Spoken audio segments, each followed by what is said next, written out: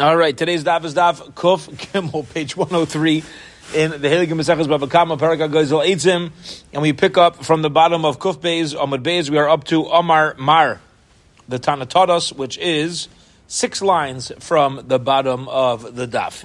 All right, here we go.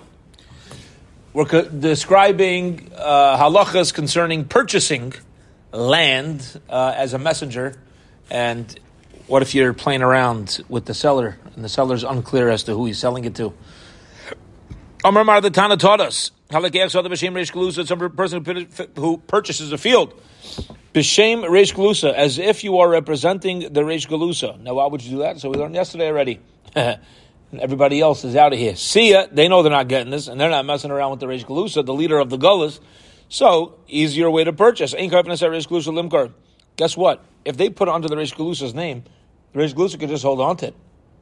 You tell the seller, I'm here on behalf of the Reish Galusa. He says, behold, I'm selling this land to the Reish Galusa. Well, now the Reish Galusa owns it, buddy. So you want to go to the Reish Galusa, tell the Reish Galusa, put under your name. He's not mechuyev to do so. Why'd you put under his name? Mechlal, we can imply, the Tanakama Savar, Mechlal de Mikne Kanyale, that this is considered an acquisition. Meaning, we're assuming what this means is the Reish Galusa doesn't have to give it over to him because it's already his. Lema pligi de b'nei marava. Let's say this argues on those in Eretz Yisrael. The amri v'chimi idea lebal chitin sheyakin achitin lebal abayis. They say, listen, why should it become his? The seller never gave it to him. Says Gemara, no. Imishum ha'legaja. If it's because of it, there's no question. Kigayin the idea lebal sada v'idinu li sade. Maybe he told the owner of the field. And the Edom, what his plan is. Yeah, I'm just doing this because I don't want people to leave. I don't want to mess around over here. Let's just get down to business. Everybody really knew that he was talking smack, as if he's a tough guy, like he's talking, like he's representing the Reish Galusa, but they really knew that he wasn't. So say the Seifa. If a person says, I'm buying the field on condition that it goes under the name of the Reish Galusa, then the Reish Galusa gives it over to me. Kaifin, I say Reish Galusa, we do force the Reish Galusa to help him. Why? Let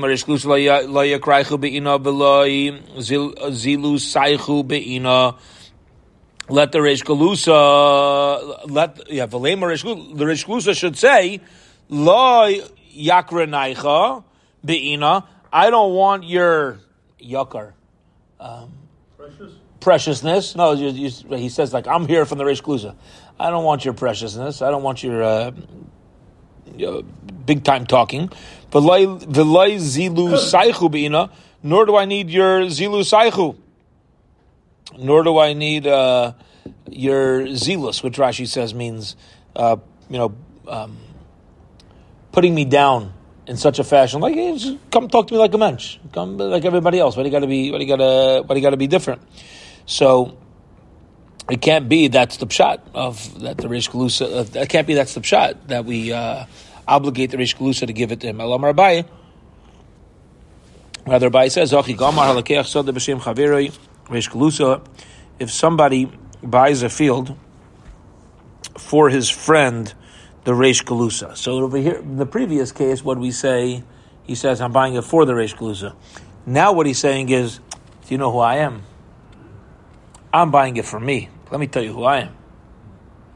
I am the friend of the Reish Galusa. Right. So insert your favorite, do you know who I am joke over here. For me, it's the guy in shul, and a lady walks in, and she asks him if if she could sit in the front row during the rabbi's sermon. So the guy's like, telling you, lady, you don't want to sit in the front row. Rabbi's a terrible speaker, and he goes on and on and on and on and on and on and on. He thinks he could speak till Mashiach comes. He's terrible. So she says, do you know who I am? He says, no. She says, well, I'm the rabbi's mother. Ooh. He says, do you know who I am? She said, no. He said, good. He ran away. Yeah, there you go. Right? It's a good thing. It's a good thing. All right. So he said, now turn to the top of Daf Kuf Gimel. We turn to the top of today's Daf. We don't force the seller to sell it to him a second time, because he was just saying, he was talking big. But if the buyer said, that I want to make sure that you actually put it in my name. If there's then we do for it. If there's prearranged understandings, then we follow that. If you're not here to show up and tell us what's actively going on, so that's your problem. Like there's nothing you can't twist everybody else into a pretzel if it's if you're not letting them know ahead of time what's happening. Okay, Omar Mar, here we go. The Tana taught us. Third line. Somebody who buys a field in the name of his friend. We don't force the guy to sell it to him a second time. Being like, last time I told you to write it in Steve's name. But what I really wanted is to write it in my name. I just didn't want everybody knowing that I'm going to own the land. You have a lot of sales like that. A lot of times that comes up. Somebody wants to buy something, but there's like a lot of... I don't want everybody to know that I have it. So you put under somebody else's name, but then afterwards after the Ilam leaves, you're like, just put it in my name. It's, I just didn't want everybody bothering me.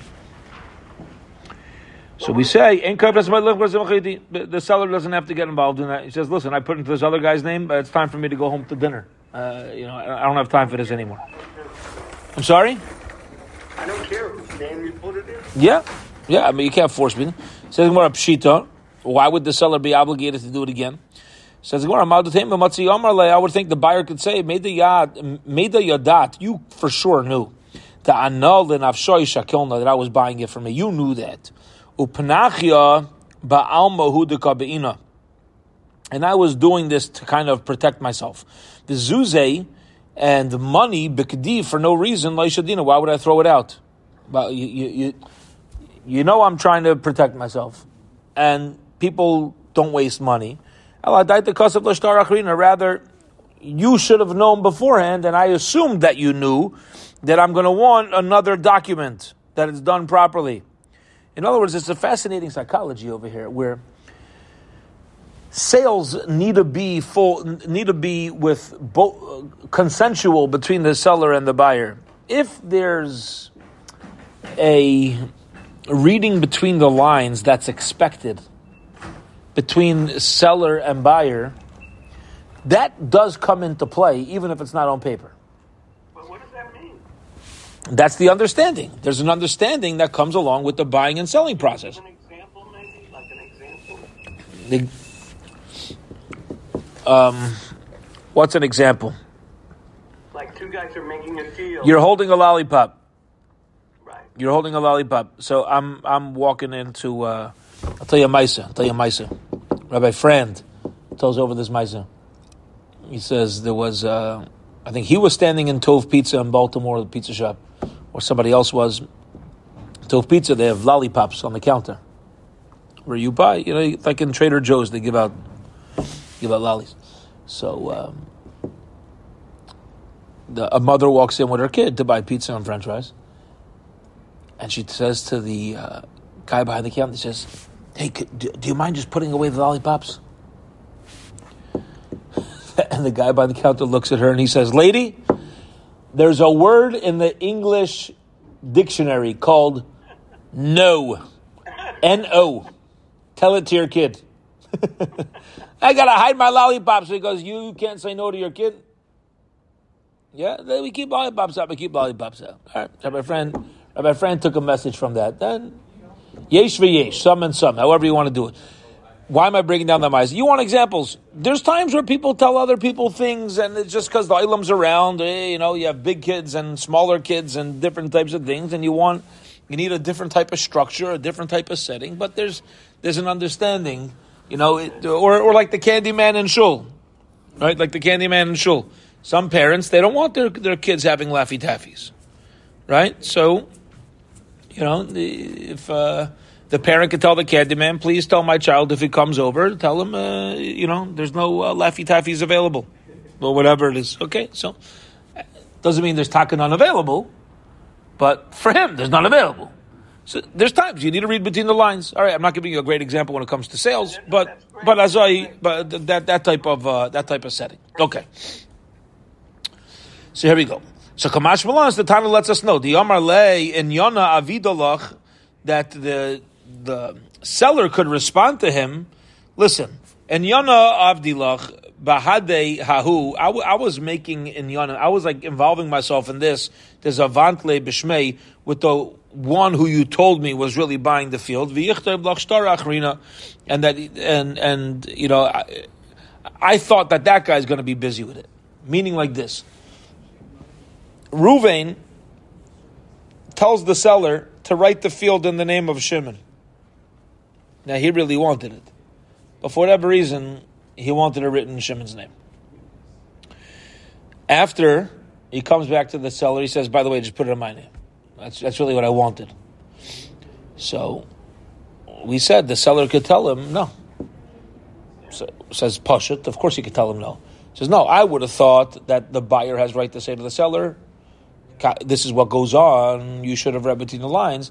The answer is the seller could respond, "I know that this happens sometimes, but that doesn't obligate me to write another contract." You know what it's, you know what it obligates?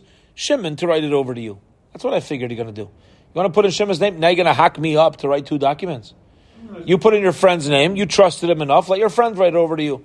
Otherwise, why'd you ask you to put in your friend's name? In your friend's name at all? Let me just wrap up this idea and we'll get to your question, okay?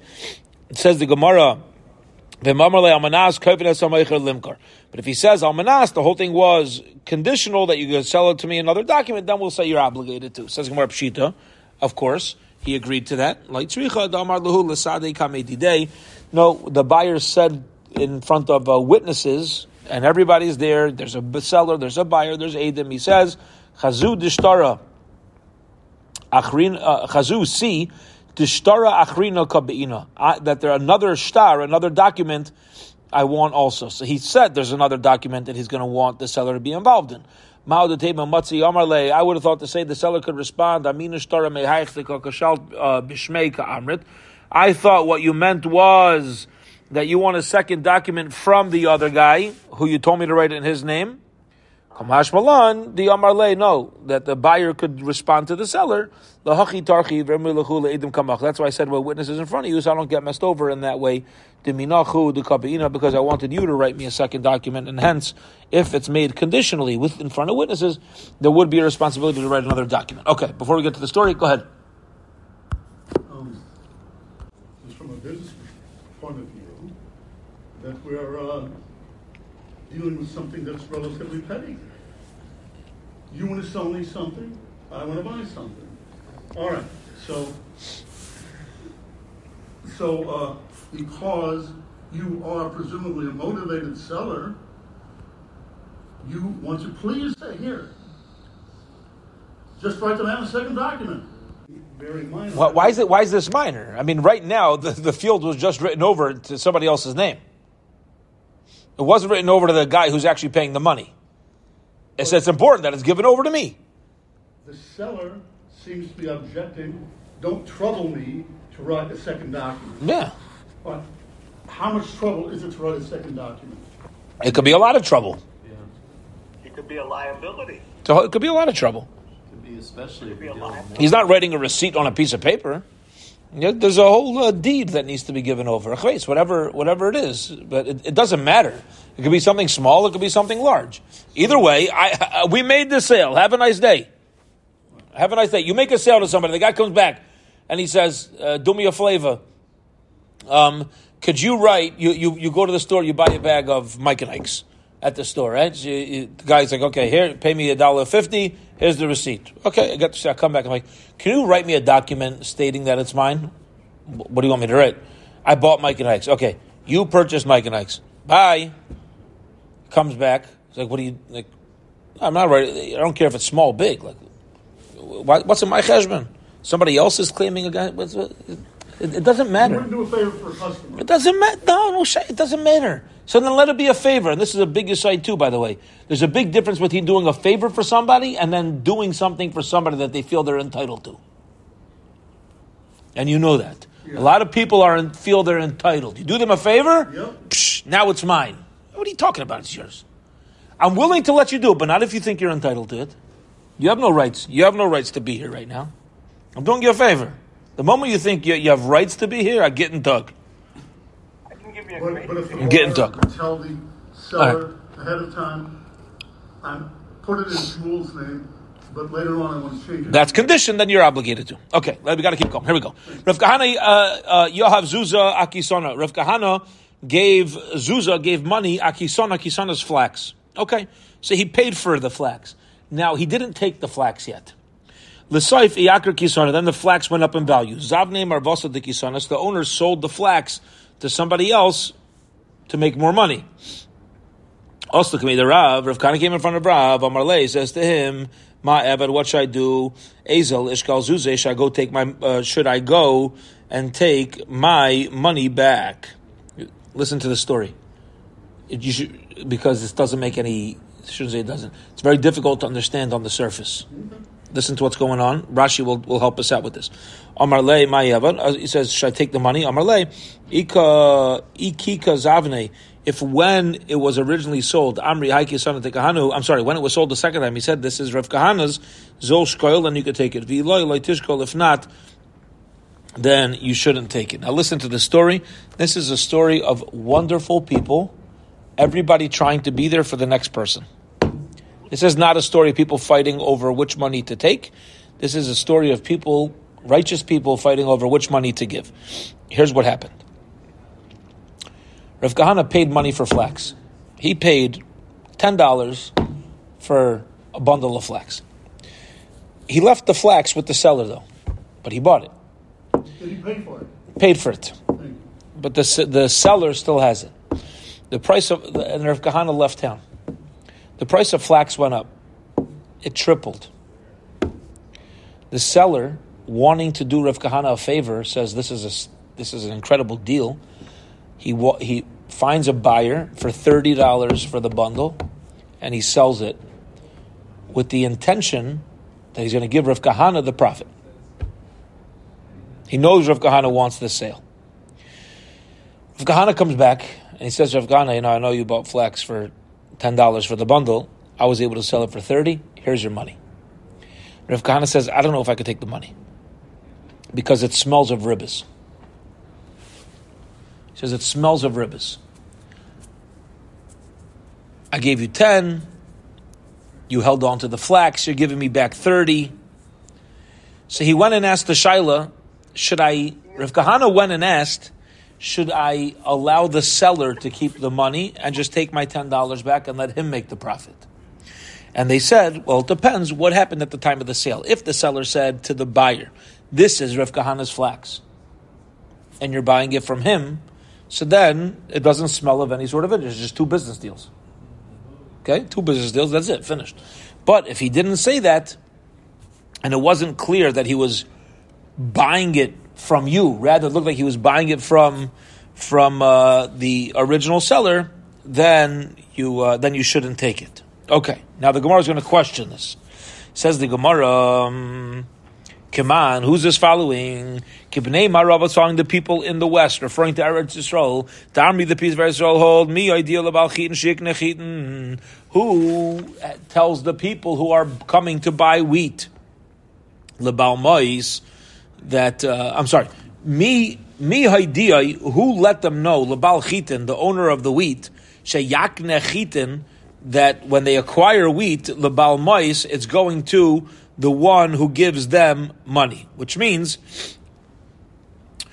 when the owner says the Gemara, it's going to look like ribbis over here, because the buyer doesn't have all the information. The buyer was not told that the flax belonged to Rav Kahana. He went to the flax seller. Right? You could presume that's why he went to this guy, because this guy sold flax to Rav Kahana, so this guy must be selling flax. So he went to buy flax, and since he wasn't told that the flax belonged to Rav Kahana, his intention is to give the money to the seller, and when the seller gives it back to Rav Kahana, so now Rav Kahana gave him $10, and this guy's giving him back $30, it's going to have an appearance of ribbis. Says the Gemara, no, I don't like that. I'll tell you why. Otu mi yav Rav Kahana arba b'shakol tamne. Did Rav Kahana give him 4 and take back 8? Is that what happened? Let me tell you what happened. Kisna memelahu deyaker. See, if I give you money, $40, and you give me back $80, that looks like ribbis. But over here, kisna mamelahu diyakir. No money was transacted. The flax went up in value on its own. The flax itself went up in value. And therefore, migzal gazlua. What right did the flax seller have to sell Rav Kahana's flax? None. Exactly. And therefore, if we don't allow this to go through, you know what's going to end up happening? Basically, the seller's a thief. The seller's a robber. Rav Kahana paid $10 for a bundle of flax. This guy goes and sells it because I'm trying to help you. Shkoyach. Let me ask you a question. You go out of town, and I'm like, oh, Steve's out of town. You know what? I know his car just tripled in price. Let me go sell it. Do him a favor. Okay. You come back. You're like, excuse me, you want to call me for something? What are you doing? Utanam, we learned in the Mishnah, all the Gazlanim pay at the time, the value at the time that they stole. So He becomes a robber. that's right. Now, is there interest? No. Very good. So do you know why this guy is giving Rav Kahana money? Why is this guy giving Rav Kahana $30? Because he sold Rav Kahana's flax. He's got to give him back the value at the time of the sale. Not because of sale money. It's because you have no right to sell it. We look at the time of the sale because that's called the time of theft. Okay. And we'll say, whatever value it was, that's what you got to give back to Rav Kahana. But that's in no way, shape, or form does it look like interest. It's the same thing as I buy something, it appreciates in value, you steal it, you pay me for whatever value it had at the time. And therefore, says the Gemara, Amri, they said, Hassam in our story, Amana Havai. Amana Havai means there was a guarantee. There was a guarantee over here. V'lai mashke Rav Kahana l'kisana. But Rav Kahana never made an acquisition. Okay, so listen to this. So what happened was, Rav Kahana never acquired the flax. He was laying out money for flax that he wanted down the line. Sometimes purchasers are going to do cash advance on later purchases. And Rav Kahana never made a kinyan meshicha, never made an acquisition on the flax. The Amarav, V'Rav l'tamei, and Rav there's his own reason. Amarav, Eisen amana beParis, you can make an amana for Paris. You kind of make this fund of cash advance when it comes to fruits. Ve'ein Eisen amana bedamim, but that doesn't hold true for the value of produce. So says the Gemara. What the Gemara is responding is, since the seller received money from Rav Kahana, and now he's taking money from a second buyer, and he's returning the more of the amount. So in such a case, this would look like interest, even though you'd say it's a business deal. It says Gemara, no, we're dealing with loans here because we're dealing with cash advance. So Rav Kahana is advancing cash, and now we're entering territory of loan because there's nothing was taken for it to be a sale yet, and this guy is doing business with that other money and giving back more money. Hence, it would take on the appearance of a loan, and it would be a problem. Does that Okay, mean that the original seller there we go. is a thief? What do you mean? He sold something. No, don't do a thief. No, the guy gave him money. Rav Kahana gave him money. So he's giving. So you gave me money to hold on to put into a fund for your future purchases. No, he's buying this flax right here. No, he's not buying it right here. That's the Gemara is saying. We're not dealing with a case where he gave $10 for flax right now. Correct. That's not the case anymore. He says, "Listen, I'm going to buy flax down the road. Hold on to this money for now. I don't keep the change for next time." Okay. Oh, wait. So that takes on the look of a loan. Gewalt. Here we go. Complete shift of course now. New topic. And here we go. I claim that Reuven owes me money. there's times where Reuven has to swear that he doesn't. We'll get into what those cases are. Let's give the most common case.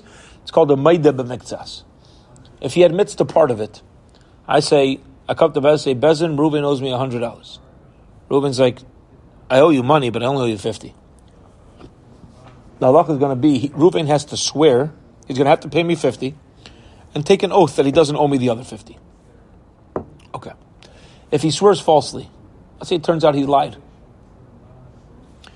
So, he's going to have to pay me back the original 50, plus a fifth. It's called a knas, a fine. He's going to have to pay an additional fifth of what he swore about. And he brings a carbon. He brings an offering in the Beis HaMikdash. Okay, a carbon asha.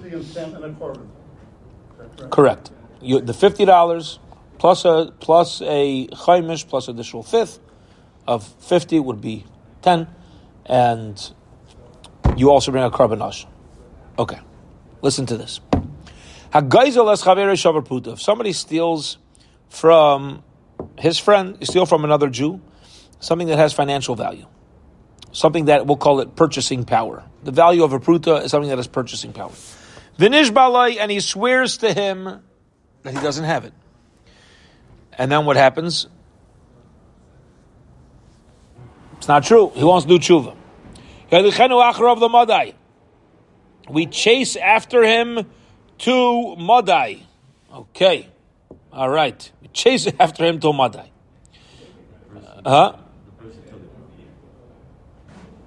First he owes the money. He has to chase after him. No, which it basically means no matter how distant you are, you got to make sure the money goes back. Okay? You can't give it to the guy's son or a messenger, but you could give it to a shliach bezin. So this guy who swore falsely, you got to make sure you pay back. What if you know the guy's son is visiting? Not good enough. But you can give it to shliach bezin. Okay. The emes, let's say the guy who you owe money to and you swore falsely to died. Yachzer the yarshav. So you're going to give the principal and the fifth to his estate, to his heirs. Nasan layas keren. What if you repaid the $50, the principal amount? V'lai nasan lay as a chaimish, and you don't add on the fifth. Machalay ala keren. Or what happens if the guy who's owed the money is meichel the $50, v'lai machal chaimish, but he doesn't want to be meichel the additional fifth. So I'll meichel the 50, fifth. I'll meichel the 50, but not the additional 10. For whatever reason, people have their own mishigas. People have their own mishigas. I want him to learn a lesson not to swear falsely, and that's the swear falsely payment. Whatever. Machalei al zeh al zeh, or he forgives him for both. Chutz mipachas shavar pruta b'keren, unless it's worth less than a shavar pruta of the principal. The halacha is einay tzarech leilech acharav. Einay tzarech leilech acharav. We don't start chasing after him. Now, before we said to Madai, right? You run after him to Madai. There's no obligation to run after him. So, Please state the amount here. Whatever amount it is, if there's mechila, the guy who swore falsely doesn't have to find the victim in the far-flung places to go repay. Why would he? There's mechila. What? You said there's mechila. Why? On part of it, mechila on part of it. On part of it. Okay. But what? Mechila on part of it. So then you don't need to chase him all the way. The Gemara is going to have to explain why you stole him some money. Okay. Let's say you paid him back the fifth, but you didn't pay the principal. In either case, you still owe the principal. You forgive everything except for shavruta of the karen. So again, in all these cases, you owe any amount of the principal. You are obligated to find the victim in the far-flung places to make payment. What happens if the guy who's taking the oath gives the keren and he swears on the chaimish? Okay, he swears on the chaimish. So what happened is like this. What he says. Listen, this is great. This is great. This guy swore falsely twice. So here's what happened. Yeah, he owed. I say to Ruvain, you owe me $100. Ruvain says, I only owe you 50. Bezdin says, Ruvain swears. Ruvain swears doesn't owe me 50. Then he's busted. So now Ruvain has to pay me 50 plus the fifth. Here's what Ruvain does. Ruvain pays me the 50, but he doesn't pay the additional 10. So what am I going to do? I'll take him back to Bezdin to sue him. You have to pay me the fifth. And he swears he paid me the fifth. And it turns out that he swore falsely on that too. He lied. So, yeah, he lied. So now he swore falsely about the principal amount, so he added a fifth. And now he's swearing falsely about the added fifth. So what do you do then? There's no principal amount, and the only thing he's swearing falsely about is the additional chaimish that we placed on him. Top of Amud Beis.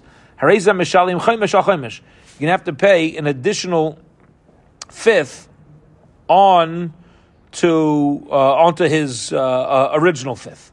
Okay? What does that mean? No, so it doesn't mean a fifth of the 50. It means a fifth of the 10. Because the 10 becomes the principal amount that you're swearing falsely on. Okay? So you're going to pay a separate. And this goes on and on and on and on and on until ultimately the oath and whatever fifth it is doesn't have any buying power anymore. It's worth less than a shava pruta. And in this case, does he have to chase him or to get? Yeah, but very good. Rabban's bringing out. If that's the principle, you gotta get. Well, it seems you'd have to make sure you make restitution. V'chein, and similarly, bipikadon. The same thing holds true by a pikadon. It holds true by a deposit. Okay, meaning you give me money as a deposit, and I claim you didn't, and it turns out that I swore falsely. What do I need to do? I need to return the total amount of the deposit, plus I need to add a fifth, and I bring a carbon asham. These halachas apply to the same situation. Shenamar, oy bepikadon besu mesyada begazel oy ashak es amisai. Whether it was deposit, whether it was a loan, whether I forced a sale from somebody, whether I stole, I matzah vedu, where I found a lost object, v'chichishba, and I denied it. You find a lost object, and somebody says, I denied you ever have it, and it turns out you did have it. So really, you're trying to steal it. The nishbal sheker, and then you ultimately swear falsely. In all these cases where you're busted, you're going to have to pay the principal amount, the additional fifth, and the carbon asham. Says the Gemara. Here we go. 6 lines from the top of Kuf Gimel Amud Beis. Nishbaloi in. If he swore to the victim, then he got to pay back the keren chaimish and asham. Loi nishba loi, but let's say he didn't swear falsely. Loi, he does not need to chase him all over the place. Okay. Now, what's the chiddush of chasing all over the place? Why are we a little hung up in the Mishnah about finding the guy in the right all the way to Madai? What's the avodah here? So the avodah here is, let's just speak this out, why we're a little obsessed with this. The guy who swore falsely, you could hear somebody say, you know something? Let's say he lives in LA and he swore falsely to somebody here in St. Louis. It's a 3.5-hour flight. Average plane ticket price? 15, I'm guessing. 15 what, 100? Yeah. To LA? I mean, Yeah. I figure round trip. Round trip, it's probably $400. Round trip, $400. Round trip, yeah. Yeah. Frontier. Out of a few months ago. You go Frontier, much less. Yeah. Let's say it's $400 round trip. Okay? Southwest. You swore falsely to the guy in St. Louis on how much money? $200. You have to go make restitution. You could hear a guy say, listen, I'm going to spend a $400 plane ticket to pay back $200? Absolutely. Oh, says the Mishnah, absolutely. Now, I would think otherwise that maybe you don't have to. Maybe you could find another way. Like, if the guy's son's in town, give it to him or whatever, even though you don't know for sure that it's going to get back to him. And again, we're talking about the days before Zell and and and bank wires and all those things. You got to spend money. That's what we're saying. You got to spend money to pay your money back. Now, I would think not, because in general we have this rule called takanas hashavim. When somebody steals something, we try to make it easier on the tshuva. But when it comes to the keren, when it comes to repaying the principal amount, when we say you got to go to mother, what we're saying basically is you got to spend time and effort and money to make restitution. Okay, so here we go. Says the Gemara, money. Who's the Tana of our Mishnah? Who says that if you swear falsely, you got to run after him, but otherwise, if you didn't swear falsely, you don't need to chase him across the world. Lay Reb Tarfon, Lay Reb Akiva. I'll tell you who it's not. It's not Reb Tarfon, it's not Reb Akiva. Let's go through this. The time we learned in the Mishnah, Gazal Echad Mechamisha Ve'edei Izmehem. Fascinating case. I walk into shul, the mask on my face, 5 men sitting there learning Daf Yomi. I steal from one of them. And I run out. Now, I don't know who I stole from. B'kol echad omer oisi gazal. And each one claims, my wallet's gone. Meniach gezela b'neim u'mistalik. The halacha is, if you want to do tshuva, you can walk back into the shul when they're sitting there learning Daf Yomi. These 5 chevra are there. Put the money down in between them and walk out. Let them figure it out. Okay? Divrei Rabbi Tarfon. There's a opinion of Rabbi Tarfon. Rabbi Akiva argues, and he says, Loizu aderech, meitziyasoi midei aveira, ad sheyeshalim gzeila l'chol echad v'echad. That's not how you remove your aveira. The way you remove your aveira is you make sure you did proper tshuva. And if each one claims that you owe them the money and you don't know, give each one the money. Make sure you gave it back. Okay? So you're going to pay 5. Don't play around with that. Yeah, if you want tshuva. If you want tshuva, says Rabbi Akiva, it's not enough to just put it down in front of them. Your responsibility is to make sure your victim gets their money back. If you put it in front of them, your victim's not going to get his money back. Maybe. 4 of the 5 guys lied. Okay. Fine. Don't steal initially. A lot of times, that's what Rabbi Akiva says. But you're saying with Reb Tarfon. Reb Tarfon says, listen, 4 of them are liars. Let them fight it out. Rabbi Akiva says that's their cheshbon. If they want to lie, you make sure that you're taken care of. Okay? I see. That's good. Okay. Says the Gemara, some money. So let me ask you a question, says the Gemara. With these 2 logics of Reb Tarfon and Reb Akiva, they cannot be authoring our Mishnah. I'll tell you why. Reb Tarfon, if you're going to follow the opinion of Reb Tarfon, who said you just put the money between them, I'll say, he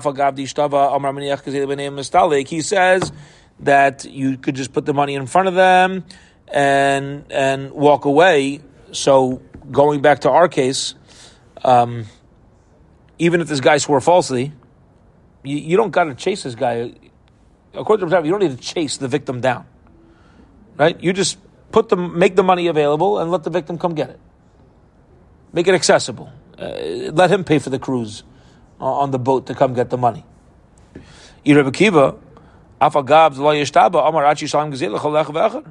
says, no, you got to make sure you are completely paid. You're completely paid back. So how would this translate to our Mishnah? Our Mishnah says, if you swore falsely, chase him across the world, right? If you didn't swear falsely, the assumption is you don't have to chase him across the world. But according to Rabbi Akiva, you always have to chase him across the world. Make sure you did tshuva. It says, chase him to Madai when you swore falsely. According to Rabbi Akiva, you always need to chase him. You did an Avera, step up, pay back, no matter what it is. Says more like Rabbi Akiva, our Mishnah is Rabbi Akiva, and where does Rabbi Akiva say that you got to make sure when you walk into shul and you see these 5 guys sitting there, you're going to have to pay each one complete restitution. That is only where the guy did actively swear falsely. So Rabbi Akiva is going to say, if you stole and in addition to that you swore falsely, that's where we have to chase you down. But if you didn't swear falsely, you don't need to chase him down. Says the Gemara, okay, my time. Whoever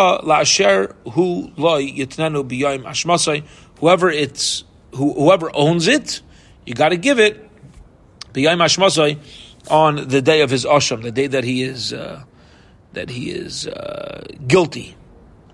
Reb Tarfon is going to say, even though this guy swore falsely, the Rabbana made the takana. Remember, what do we say? What decree did the Chacham say? They made a decree that to make it easier to do repentance, to make it easier to do tshuva. We don't want people who did the wrong thing and now are sincere about changing their ways. We're not going to put obstacles in their way. We're not putting obstacles. We want to make it as easy as possible for people to do their tshuva, to get their repentance. And so he's going to say like this. The Tanya learned the Brayso Belazar ben Reb Tzaddik Geimer. Takana Gedayla Eskinu, there's a tremendous takana that was created by Chazal. Shem Haiso Hitzo Yisrael Al Keren. Let's say, listen to this. If it costs me more money than the amount that I stole to pay back, I owe you $200, and it's going to cost me $400 to fly in from LA. Mishalim Keren B'Chaimish L'Bezdin. You could give whatever you owe to a Bezdin. Umevi Ashama Yemeschaperlai, and bring your Korban Asham, and when you give it to Bezdin, as if you gave it to this guy already. So you see that the Chachamim allowed this guy to just put down the whatever he stole, put it in front of them, and walk away. Says Reb Tarfon, Memela, if you could do that, so do the same thing. When you walk into shul, you got the 5 chevra sitting there, you put it down. We want to make your tshuva easier. So you paid your money back. What's going to be? Let's let the real owner figure it out. Rabbi Akiva, he agrees that there's a decree, but he says, I'll tell you where the sages made their decree that you don't need to put down more expenses than what you stole. That's Heicha Diyada Laman Gazli. That's only when you know who you stole from. And you could walk into Bezdin and you could say, Bezdin in LA, I owe money to Reb Aaron. I owe money to Reb Steve. I owe money to Reb David. It's too expensive for you to go back. So you find a way to get it back to him. Somehow the money can make its way back to the owner. But over here, you stole from one of 5 people. You have no clue who's going to get the money back. The Rabbanan never made their decree, says Rabbi Akiva. Hence, you're going to have to pay back each one. Incredible machlekes. Says the Gemara, Masav Rav Huna bar Yehuda asked a challenging question. Amar Rav Shimon ben Elazar. Rav Shimon ben Elazar says, like Nachleko, Rabbi Tar from Rabbi Akiva,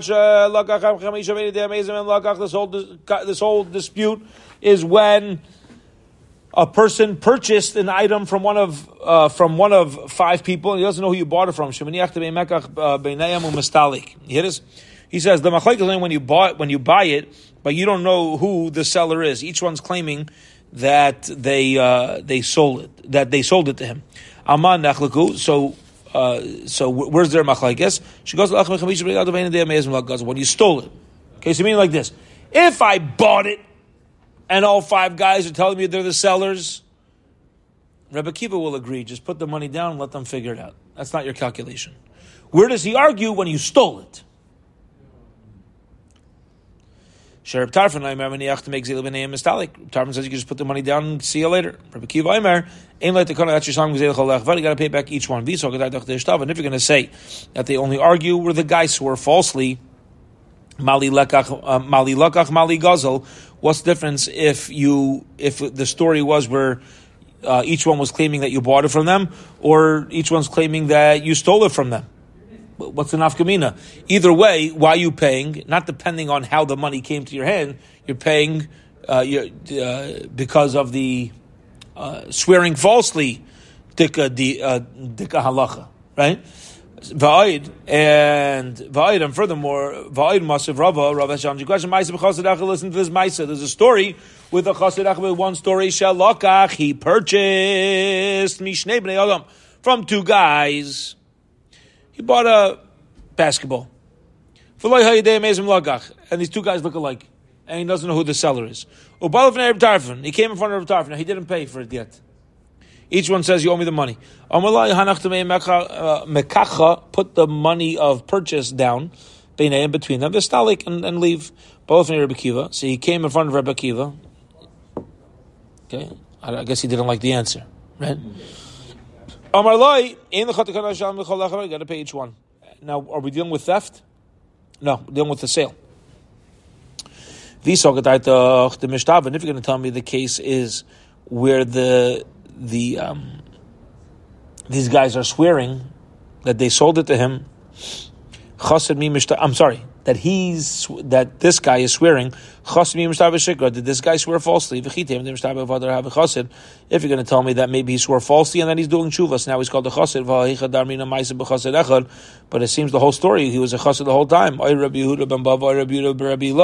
We know whenever that happens, referring to Bava or Rabbi Lai, they were chassidim all along. So, you mean very righteous people? Correct. They were very righteous people all along. So you see that you got to when you swear falsely, even when there's no swearing falsely, you need to make sure you make payment, says Rabbi Akiva. So why does our Mishnah say you only need to ensure payment if you swore falsely?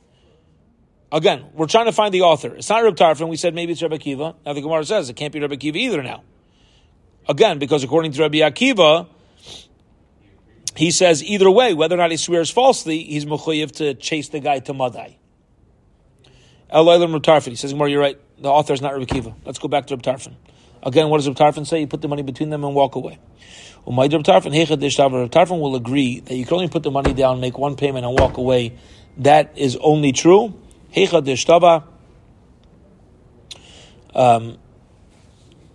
sorry. He will hold. The only time he can put the money down and walk away is when he didn't swear falsely.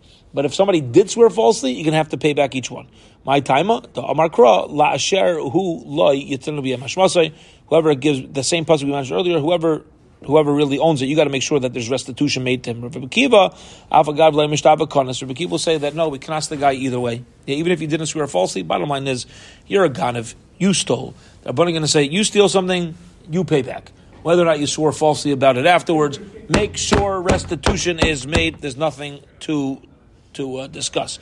Reb Tarfon, and according to Reb Tarfon, Michti, let's see. When the guy swore, it is not enough unless he's maida, unless he admits to his aveira. My area of Anishba. But if that's true, why are we saying that he also swore falsely? Let me tell you something, says the Gemara. Even if the guy doesn't swear falsely, we should obligate him to get the money back to the original owner, which might mean 5 payments. How do you know that? The Tanya, we learned in a Brisa, Reb Tarfon agrees, if somebody says to 2 people, Gazalti echad mikem, a guy wants to do tshuva. He walks over to 2 chevra and he says, listen, I stole money from one of you, but I don't know who. He's going to have to give each one the money. Obviously, if they also don't clarify, either they don't know or they're both claiming he stole from them, because he admitted on its own. So Reb Tarfon clearly states that you have a guy who's doing tshuva. He's not swearing falsely. Nobody put him under oath. He's showing up to admit, and still we say you got to pay back to each one. So we see that even in the opinion of Reb Tarfon, you're going to pay back each one without a shvuah. So we're back to square one. We don't know who the author of our mission is. Again, we're looking for an author of our mission that obligates me to pay back each one when I swear falsely, but not when I don't swear falsely. Perfect. Says the Gemara. So we're back to square one. Says the Gemara. Last step for today.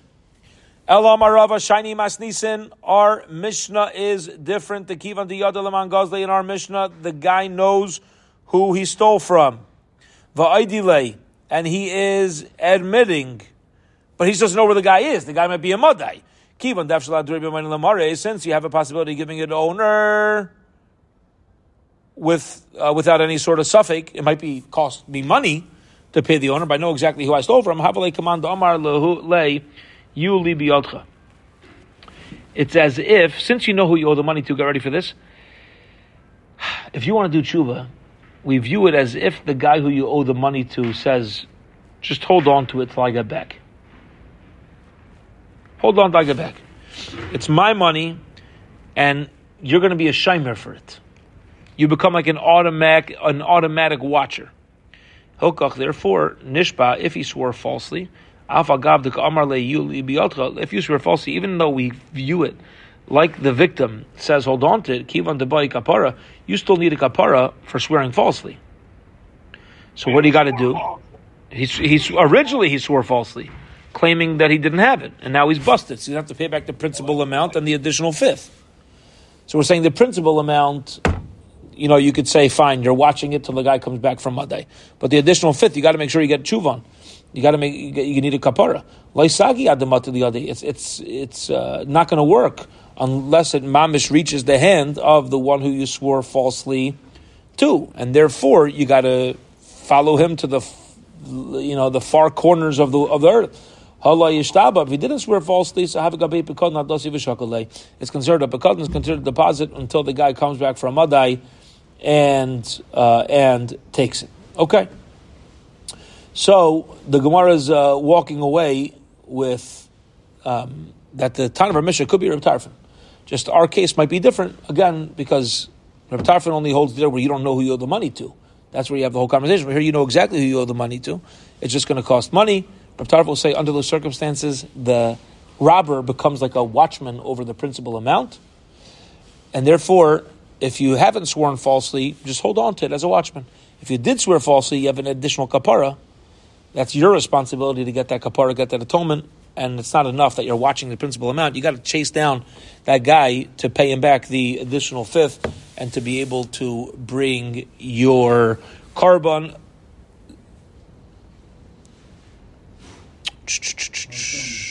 Okay, we'll hold it here. We'll hold it here for today. Yeah, go ahead, Doug. Go ahead. So here's the story.